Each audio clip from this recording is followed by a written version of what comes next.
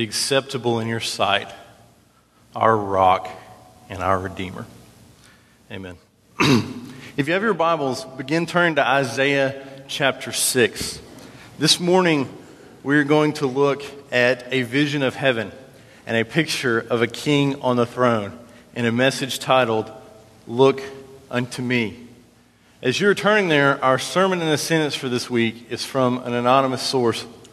And it says, you become like what you look at. You become like what you look at. We're going to look at the power of fixing our eyes on Jesus and what that can do for our hearts and for our lives today. If you find Isaiah 6, 1 through 8 in your Bible, if you would please stand for the reading of God's Word. Reading this morning from the English Standard Version. Isaiah 6, starting in verse 1. In the year that King Uzziah died, I saw the Lord seated on a throne, high and lifted up, and the train of his robe filled the temple. Above him stood the seraphim. Each had 6 wings. With 2 he covered his face, with 2 he covered his feet, and with 2 he flew. And one called to the other and said, Holy, holy, holy is the Lord of hosts. The whole earth is full of his glory. And the foundations of the threshold shook at the voice of him who called, and the house was filled with smoke. And I said, Woe is me, for I am lost. I am a man of unclean lips, and dwell in the midst of a people of unclean lips. For my eyes have seen the King, the Lord of hosts. Then one of the seraphim flew to me, having in his hand a burning coal that he had taken with tongs from the altar. And he touched my mouth and said, Behold, this has touched your lips. Your guilt is taken away, and your sin is atoned for. And I heard the voice of the Lord saying, Whom shall I send? Who will go for us? And then I said, Here am I. Send me. You may be seated. May God add his blessing to the reading of his holy word. If you'll notice in the text, it begins in verse 1 with a place of uncertainty. One of those moments that no one likes to be in. Isaiah 6 verse 1, the first part says this, In the year that King Uzziah died. I don't know what uncertainty you faced in your life, but the people to which Isaiah is writing are facing a lot of uncertainty because the king is dead. The good king has died, and we don't know what's going to happen in the future. Will the next king be a good king? Will he be a tyrant? What will the future hold? And as we look around at the uncertainty of the world, we see the uncertainty in this text. And you may be here today going, Ben, it's year 2013. Wake up. This king in a faraway land has nothing to do with me. But if you're honest, we have uncertainty we deal with all the time. The uncertainty in your life could be from that medical diagnosis that a doctor gave you and gave you a time frame on the days of your life. That uncertainty could come from things at work. You know, the economy's bad and layoffs are coming, and what will the future hold? The uncertainty could be you as a student. What do I do for college? How do I make high enough ACT, SAT scores to build the right future for myself? Or as a parent, your uncertainty may be that you have a child who's walked away from God. Will they come back to know Christ again? We look around at the uncertainty of the world, but as soon as Isaiah paints a picture of the king dying in the uncertainty of the world, he immediately turns our gaze up. When we look around and feel like our world is falling apart, when we feel like we don't know the answers, when we feel like where is God, Isaiah directs our gaze up. The rest of verse 1 says this, I saw the Lord. He was seated on a throne, high and lifted up, and the train of his robe filled the temple. Above him stood the seraphim. Each had 6 wings. With 2 he covered his face, with 2 he covered his feet, and with 2 he flew.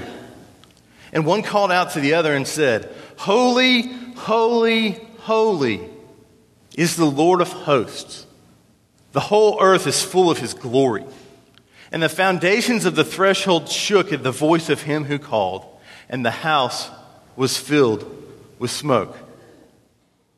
We look around at the uncertainty around us. We need to look up to the King on the throne. As God sits on the throne, he's not looking down into heaven going, "What happened there? Let's get all the angels and get everybody to come up with a plan to try to fix this." No, God is seated on a throne. He is sovereign. He is in control. He is God.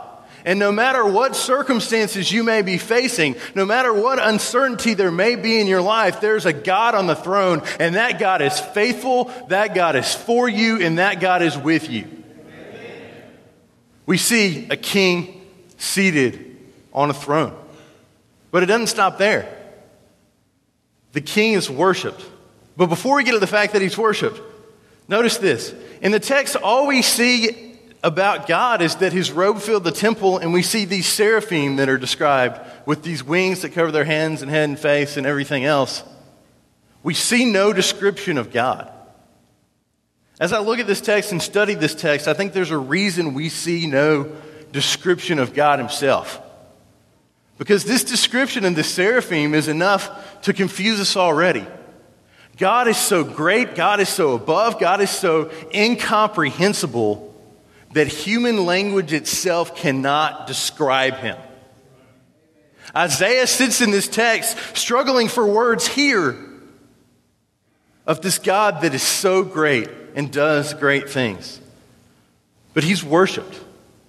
We worshiped this morning. It was good to worship God this morning.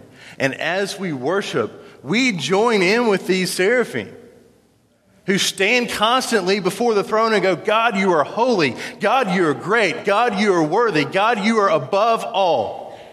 God, you are awesome." And God deserves every ounce of our worship. And the king is worship.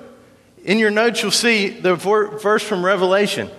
If we were to fast forward in our Bibles to Revelation and go hundreds of years, we see another picture of these same creatures. And check this out. Here's what they're doing. It says, "In the four living creatures," Revelation 4:8, "each of them with 6 wings are full of eyes all around and within, and all night and day they never cease to say, 'Holy, holy, holy is the Lord God Almighty, who was and is to come.'" God is so great. Indescribable creatures spend all of eternity declaring how great and how awesome he is. When we worship God, we join in with that. When we look at the uncertainty of the world, we look up to a king who is seated, a king who is worshiped, and a king who is holy. Holy comes from the word kadosh in the Hebrew, and it means to be set apart. I got married in March to my lovely wife, Liz, who's here in the front row. And one of the things about getting married that is always fun is you get to go pick out wedding gifts. So we got in the car and went on a venture to a store that men don't like to go to called Bed Bath & Beyond. And as we went into the store, they hand you this gun, which for an ADD person like me, a little gun that you can shoot things with and scan barcodes is pretty awesome. And so I got my gun and we go and we scan everything that we want. Well, as a man, one of the things that men think is we are practical. We buy things that have uses. We buy things that have points. And in this process, I learned about a couple things. The first thing is China. China are things that you buy to bring out for your grandkids, or if the President of the United States would somehow show up at your door. But most of the time, it sits in a cabinet and looks decorative. I didn't know what decorative was. Decorative equals no point. And so you have the decorative china, and the china is set apart for a special reason. And luckily, praise the Lord, we did not end up with China. But had we ended up with China,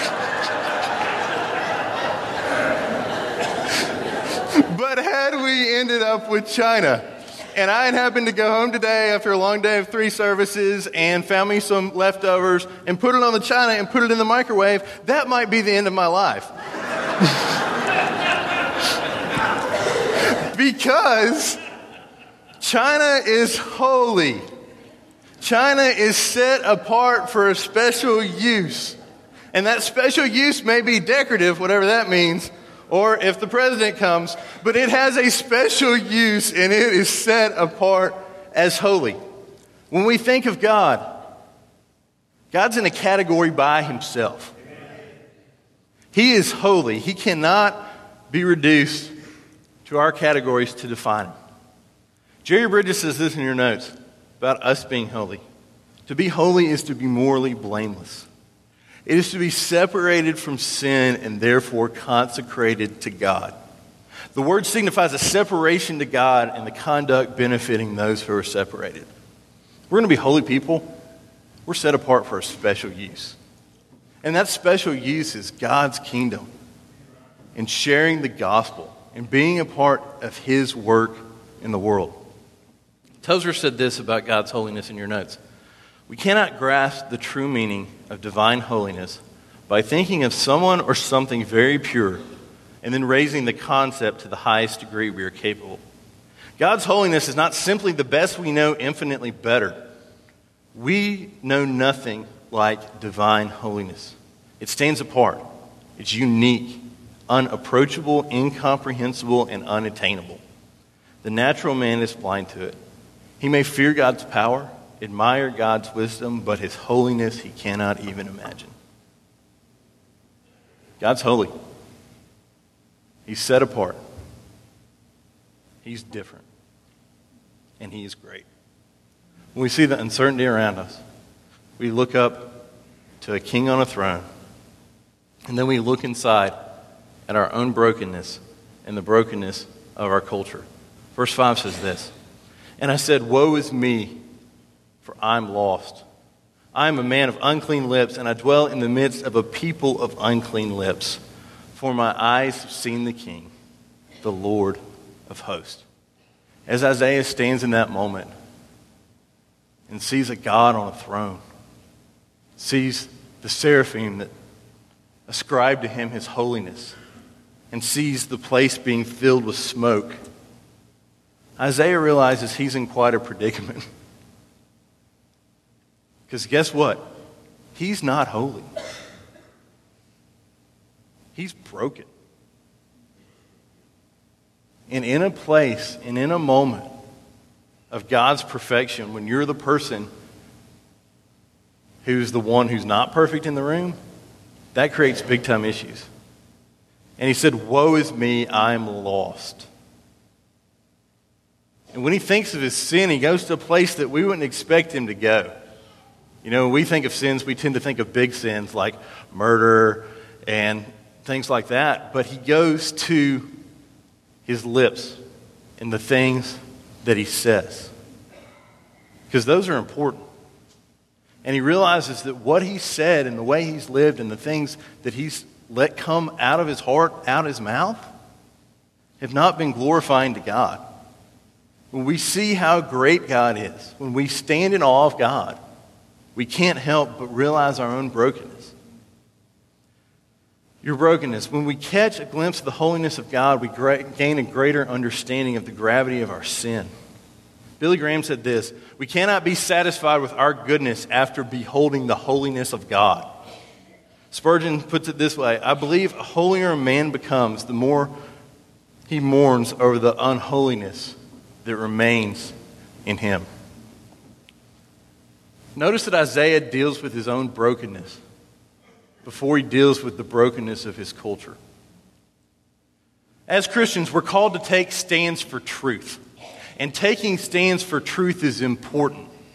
But in taking stands for truth, we need to realize that we respond with grace because we have also been forgiven. So when we take our stand should not be shoving a Bible down someone's throat and shaking a fist in their face. When we look at the brokenness of the world and go and confront people in their sin like we should do, it should be with a tear in our eye and a prayer in our heart. Because we realize that we are the ones who are broken too. And where would we be if not for Jesus? Our brokenness. The brokenness of the broken world. Spurgeon says this to this topic. I do not think a man can be a good missionary if he winks at the sin that surrounds him, unless it stinks in his nostrils, unless it makes his soul boil with holy indignation, unless, like Paul, his heart is stirred within him. How can he speak unless he should speak the message of his God? We see the uncertainty of the world, the king on the throne, the brokenness in me and in you and in our culture. And if we were to end here, our message would have no hope. So Isaiah stands before God condemned in his sin. God responds with grace. We look at the power of grace. Grace is defined as unmerited favor, something we can't earn through our religious performance, something we can't earn through our church attendance. It's a free gift from God. And in verse 6 and 7 it says this, "Then one of the seraphim flew to me, having in his hand a burning coal that he had taken with tongs from the altar. And he touched my mouth and said, 'Behold, this has touched your lips. Your guilt is taken away, and your sin is atoned for.'" Forgiveness causes a big issue for God. Because God is holy. God is perfect. God is just. And not a one of us in this room would think a judge was just if the murderer came and stood on trial and said, "I did it." And the judge looked at him and said, "You're forgiven. Go and live your life." Grace demands a sacrifice. So 2,000 years ago, God sent Jesus, his son, to live that perfect life that me and you couldn't live, no matter how hard we try. To die the death on the cross that we deserve to die. And to raise again to new life, proving that he was God. Jesus took our place. And so the beauty of atonement and the beauty of this moment and the beauty that the angel can come and tell Isaiah that his sin is taken away is because of Christ and what Christ would do on Isaiah's behalf. We can't miss this. The power of the gospel is that Jesus took our place. Lewis said this, "It cost God nothing, as far as we know, to create nice things, but to convert rebellious wills cost him crucifixion." The power of grace. Do we believe in the power of grace? In the power of God to change a life? Because if we do, the text calls us to do something about it. Grace is something we need each and every day. Grace is not merely the ticket in. Grace is not merely the reason you walked an aisle, prayed a prayer, invited Jesus into your life. Grace is something you need each and every day. Because guess what? We're not where we need to be yet. And God's working on us and changing us and making us more and more like Jesus. So as we look, we see the uncertainty of the world, the king on the throne, the brokenness of the culture and our brokenness, and then the power of grace, which leads us to verse 8, looking out to a world that needs Jesus. "And I heard the voice of the Lord saying, 'Whom shall I send? Who will go for us?' Then he said, 'Here am I. Send me.'" I can imagine this being an awkward moment for Isaiah as he stands there in the presence of God, just amazed over the fact that he's been forgiven. And then God speaks. "Who will I send?" You can imagine Isaiah looking around maybe. Who's he talking to? Isaiah goes, "Here I am, send me." Isaiah is willing to be used by God. He's willing to let his life be a life that God uses to change the world. If we think that grace is just for us and our ticket into heaven and has no impact on the world, we've missed the point of the gospel. We're to look out to a world that needs Jesus. Does it bother us that every day people close their eyes in this life and open their eyes in eternity? Where they will spend eternity forever either in the joy and the presence of God or under the divine wrath of God. That divine wrath of God that was so strong on Jesus on the cross that caused him to yell out, my God, why have you forsaken me? Every day. Do we care? Do we notice? Are we too busy being Pelham, Alabama Christians? Or does our faith make a difference in our life? Pascal said this: the serene beauty of a holy life is the most powerful influence on the world next to the power of God. We're called to be holy. And being holy is a witness. But guess what? Being holy isn't so you can get some spiritual hall of fame. You're to be holy so that when a world looks at you, they see something different. They see that you've been changed by God and there's something different about your life. And Pascal says that plus the power of God is an amazing witness. We can't sit in our churches and read our Bibles and do religious things and not speak the truth, though. Because people aren't just going to come up to you. We're called to go to them and to share the truth of who Jesus is and the power that Jesus has to change a life. Because we're people who've been redeemed. We're people who've been changed. It's interesting when you look at this text, it parallels Jesus' last words to his disciples, which is his call to us. So the whom shall I send, who will go for us, is not merely a question for Isaiah. That's a question for us in this room. We can't dodge that and get off the hook. In Matthew 28, 19 through 20, we see Jesus' last words. Go therefore and make disciples of all nations, baptizing them in the name of the Father, Son, and the Holy Spirit, and teaching them to observe all that I have commanded you. And behold, I am with you always to the very end of the age. Isaiah's call is our call. To go, to tell, and to see what God can do in people's hearts and in people's lives.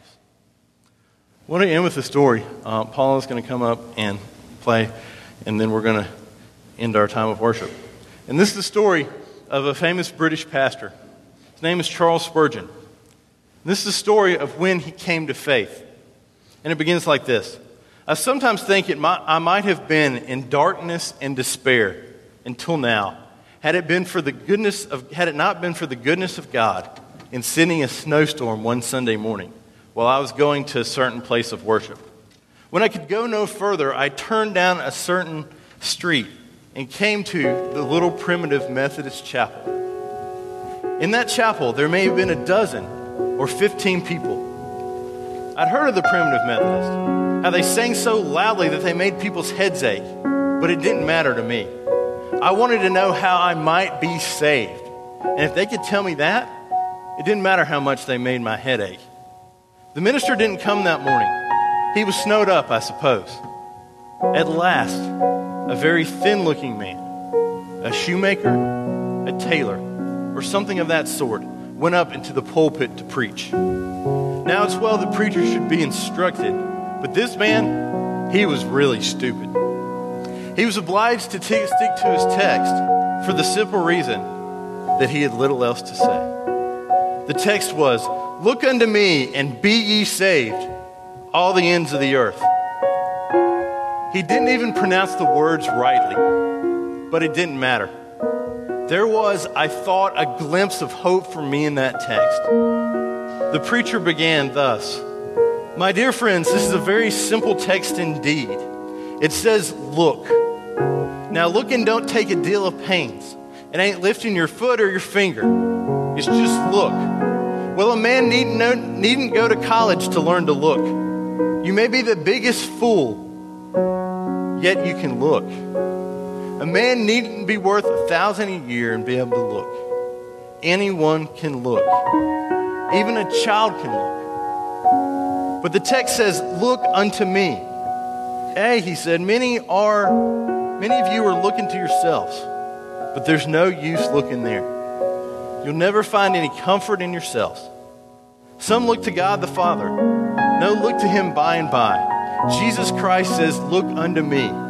Some of you say we must wait for the Spirit's working. You've no business with that just now.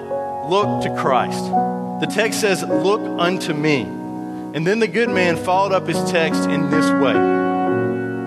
"Look unto me. I'm sweating great drops of blood. Look unto me. I'm hanging on the cross. Look unto me. I'm dead and buried. Look unto me. I rise again. Look unto me. I ascend to heaven. Look unto me. I am seated at the Father's right hand. O poor sinner, look unto me. Look unto me." When he'd gone about that length and managed to spend 10 minutes or so, he came to the end of his message. Then he looked at me under the gallery, and I dare say with so few present, he knew me to be a stranger. Just fixing his eyes on me as if he knew all my heart, he said, "Young man, you look very miserable." Well, I did, but I'd not been accustomed to having remarks made from the pulpit on my personal appearance before. However, it was a good blow. It struck right at home. He continued, "And you'll always be miserable, miserable in life and miserable in death if you do not obey my text. But if you obey now in this moment, you will be saved." Then lifting his hands, he shouted as only a primitive Methodist could do, "Young man, look to Christ. Look, look, look. You have nothing to do but to look and to live." I saw at once the way of salvation. I don't know what else he said. I didn't even notice it. I was so possessed with this single thought. Like when the brazen serpent was lifted up and the people that only looked and were healed, so it was with me. I'd been waiting to do 50 things, but when I heard the word "look," what a charming word it seemed to me. Oh, I looked until I could have almost looked my eyes away. There and then the cloud was gone. The darkness had rolled away. In that moment, I saw the sun. I could have risen in that instant and sung with the most enthusiastic of them, of the precious blood of Christ, and the simple faith which looks alone to him. Oh, that someone told me this before. Trust in Christ and you shall be saved. Yet it was no doubt all wisely ordered. And now I can say, ever since by faith I saw the stream, thy flowing wounds supply. Redeeming love has been my theme and shall be till I die.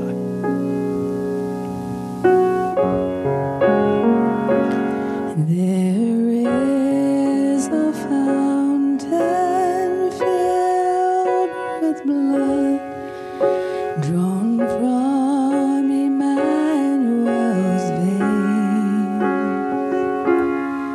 and sinners plunged beneath that blood lose all their guilty stains, lose all their guilty stains, lose all their guilty stains, and sinners plunged beneath that flood lose all their guilty stains. There were two men in that story. And those two men represent all of us in this room. First, the simple man, Spurgeon referred to him as stupid, came up and was willing to take a stand and speak the truth of Christ. He might not have studied his Bible enough. He might not have had the best theology. But he was willing to take a stand. And he knew what God had done in his heart and what God had done in his life. And he called people to look to Christ. Today, for many of us in this room, that's our challenge. Who are you calling to look? Because I can guarantee most of us in this room have more education than that man that stood up and said, "Look." And you can see through the thousands of sermons and the thousands of lives that Charles Spurgeon's ministry impacted, that God worked. The second person is young Spurgeon. simply wants to know how to be saved, doesn't care what it cost him, wants to know that he can look to Christ and live. That may be some of you today. Maybe you've never looked to Christ for the first time to find salvation, to find hope, to find peace. He's waiting. Or you may be a believer in this room, and you may have lost sight of what your gaze is fixed on. Your gaze may be fixed on the cares of this world and the uncertainties in your life, and there may be some things that you need to lay down at the foot of the cross this morning. Because no matter how bad we want to be, we're not on the throne of the universe. So let's leave our burdens at the feet of the cross. Jesus is the only one that can truly take those. I want to encourage you this morning to respond.